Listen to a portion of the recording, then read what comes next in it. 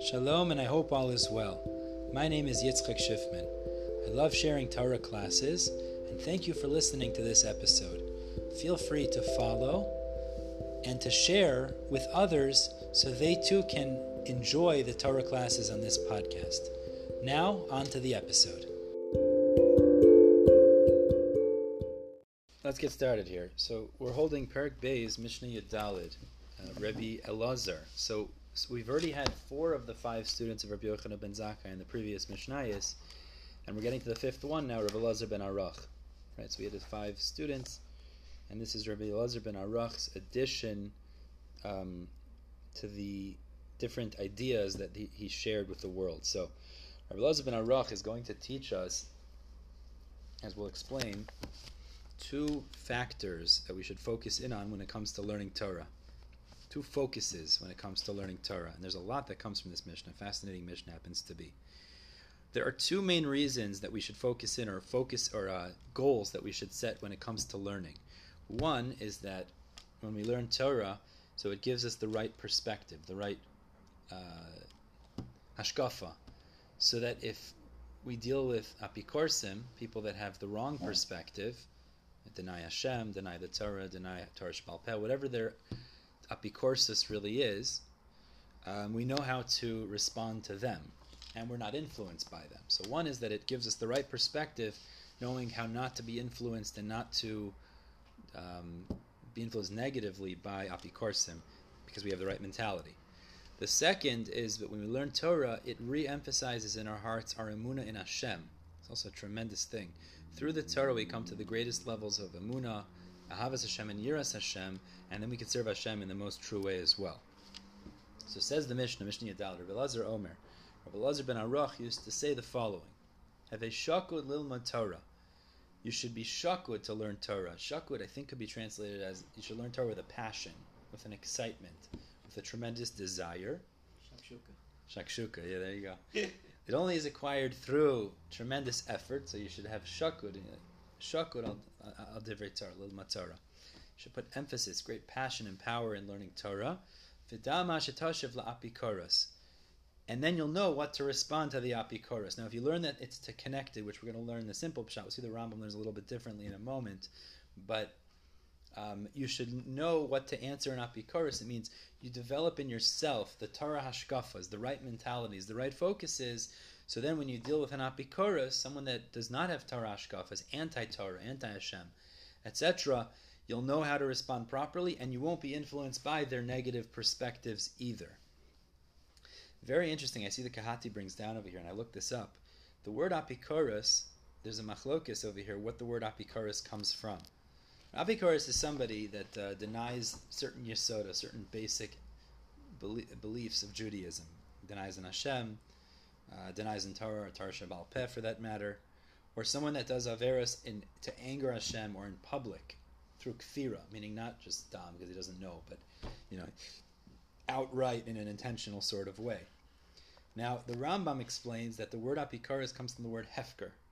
Hefker means like ownerless or undesirable, because he makes Torah disgraced when he acts in such a way. He's showing that it's devalued, it's not important. So apikoros comes from the word hefker. Others explain, I never knew this, is fascinating, that the word apikoros comes from the name of a Greek philosopher whose name was Epicurus. I think I'm pronouncing that right. Who lived about 400 years. Is a famous place. What does it mean? Epicurus is high-end foods. Is what Epicurus. Okay, very interesting.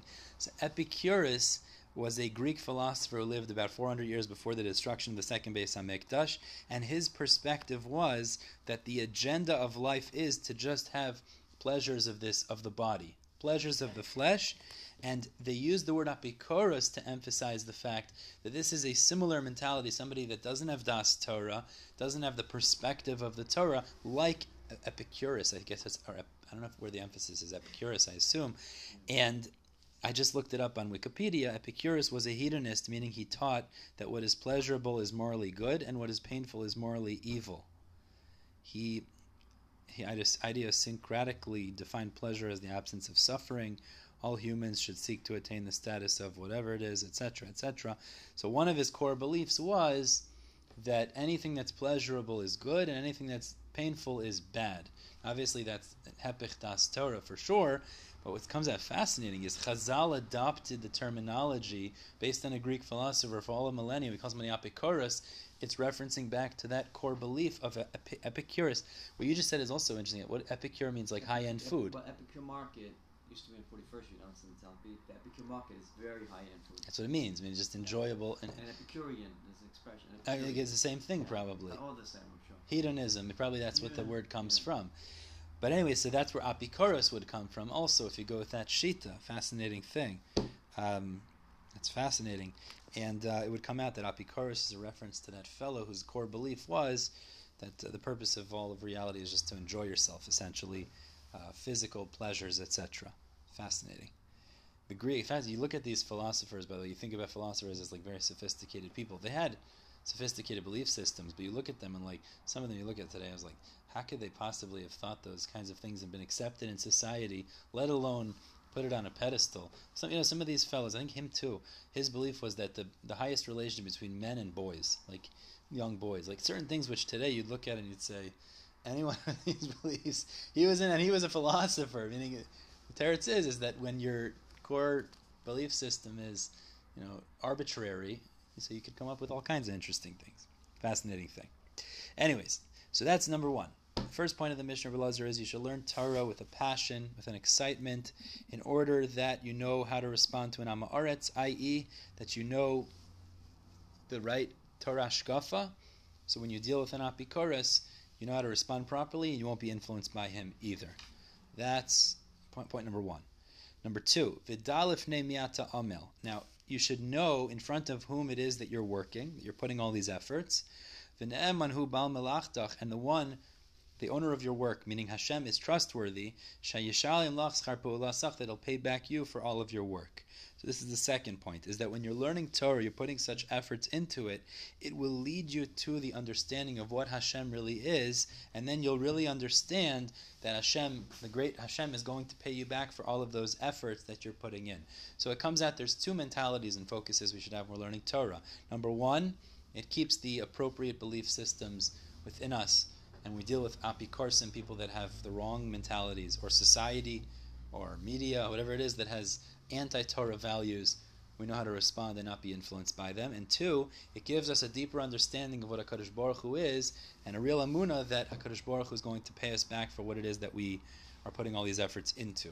Now, in regards to that second point, before I get to the Rambam gives a different pshat in the Mishnah. I'll say it in a minute. This idea of learning Torah, heavy focus on Torah, it develops one's emunah. The Mishnah Brura actually quotes in the beginning, the very beginning of Shulchan Aruch, in Bir Halacha, he quotes when it comes to the mitzvah of Ahavas Hashem, a very similar idea. So I want to just invoke that for a moment. This Sheish mitzvahs Tamidios, there's 6 constant mitzvahs that when you think about them, you're Mekayim a mitzvah. The fourth is Ahavas Hashem, to love Hashem. So how do you attain loving Hashem? He quotes the Bir Halacha, the Mishnah Brura quotes the Chinuch, how he explains this mitzvah. So he says, how do you come to levels of Ahavas Hashem? So look at the pasuk. It says, V'ahavta es Hashem Elokecha, love Hashem your God, and then it says, V'yuad devarim ha'ela, through these words. What's these words? Learning Torah. That's what it's referring to. So the Sifri explains, I'm going to read it out of the Sefer because it's a beautiful idea. He says, since the Torah says V'ahavta, I wouldn't know how to come to love Hashem. So therefore it says, V'hayuad devarim ha'ela asher anochi mitzavcha yom al levavecha. She says like this, Shemitoch kach atamakir es misha amar v'haya ha'olam. I'm reading the Bir Halacha and I quotes the Chinuch at the beginning of Shulchan Aruch. He says, because through the Torah, you'll come to understand Hashem, the greatness of Hashem. Kilomar she'al yedei hisponinus b'Torah yakir es gedulaso shel HaKadosh Baruch Hu she'en lo erech v'lo kates. When you contemplate Torah, you'll recognize that there's no measuring Hashem. He's way beyond, he's immeasurable. His greatness is far beyond any measure. And the love of Hashem will naturally enter that person, how he views Hashem with such a hava. And he explains the idea of Ahavas Hashem is that you put aside all the other things in the world. Osher, banim, kavod, wealth, children, honor, all of these things. It's like nothing in regards to, in relation to, the love that you feel towards Hashem. Everything is used in that pursuit. But what's an amazing idea that comes out from this is, and we've heard other things also which are certainly true. How do you recognize the greatness of Hashem. So some say, go out to the mountains, go to the Alps, go to great rivers, etc. And that's certainly an approach. Look at the wonderful world that Hashem has created, and that certainly will bring a person to levels of emunah and ahavas Hashem. There's no question about that. But what's brought down here is the highest way of accomplishing that is when you see the godless of Torah. You learn Torah and you realize how sophisticated and complicated and deep and wonderful it is. That brings us to the highest level of ahavas Hashem, and that's very similar to what the Elazar ben Aruch is telling us here in Mishnah Yudalit. He's saying the other idea is you learn Torah, so it brings you to greater levels of appreciation and emunah in who Hashem is, and it brings you to that understanding. Now the Rambam has a different approach in this Mishnah. I want to just explain the Rambam because it's kedai to mention, as it is a different idea. The Rambam learns when it says know how to respond to an apikoros, it means that there is an inyan to learn chachmos chitzonios. What do you mean chachmos chitzonios? Other wisdoms, maths, sciences, other things that are not necessarily Torah. Now I don't know if he means also like other religions or philosophies also. That I'm not sure. But other chachmas you should learn in order to know how to respond to an apikoros. Certainly I've seen there are people that study Christianity or Islam in order to know how to respond to those who try to utilize those in challenging Judaism. I've seen this before. But then he goes like this, V'dalef nemiata amel. At the same time, know who you're working in front of, which means even if you need to respond to the apikoros, you need to learn the outside wisdoms. You need to learn other chachmas in the world.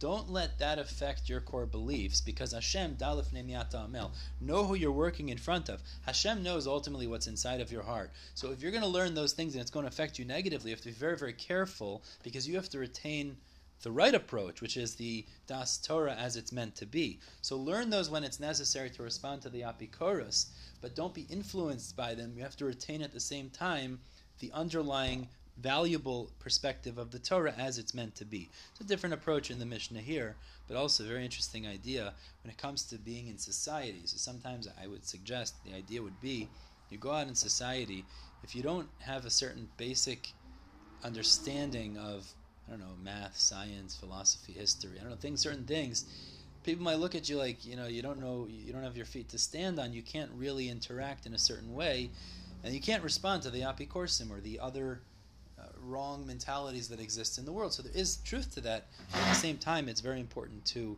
not allow that to influence you at your core, because ultimately Hashem knows what your core is, and you have to make sure that that stays strong, which ultimately means probably before you have a strong basis in Torah, something real, probably shouldn't get involved in those things anyways.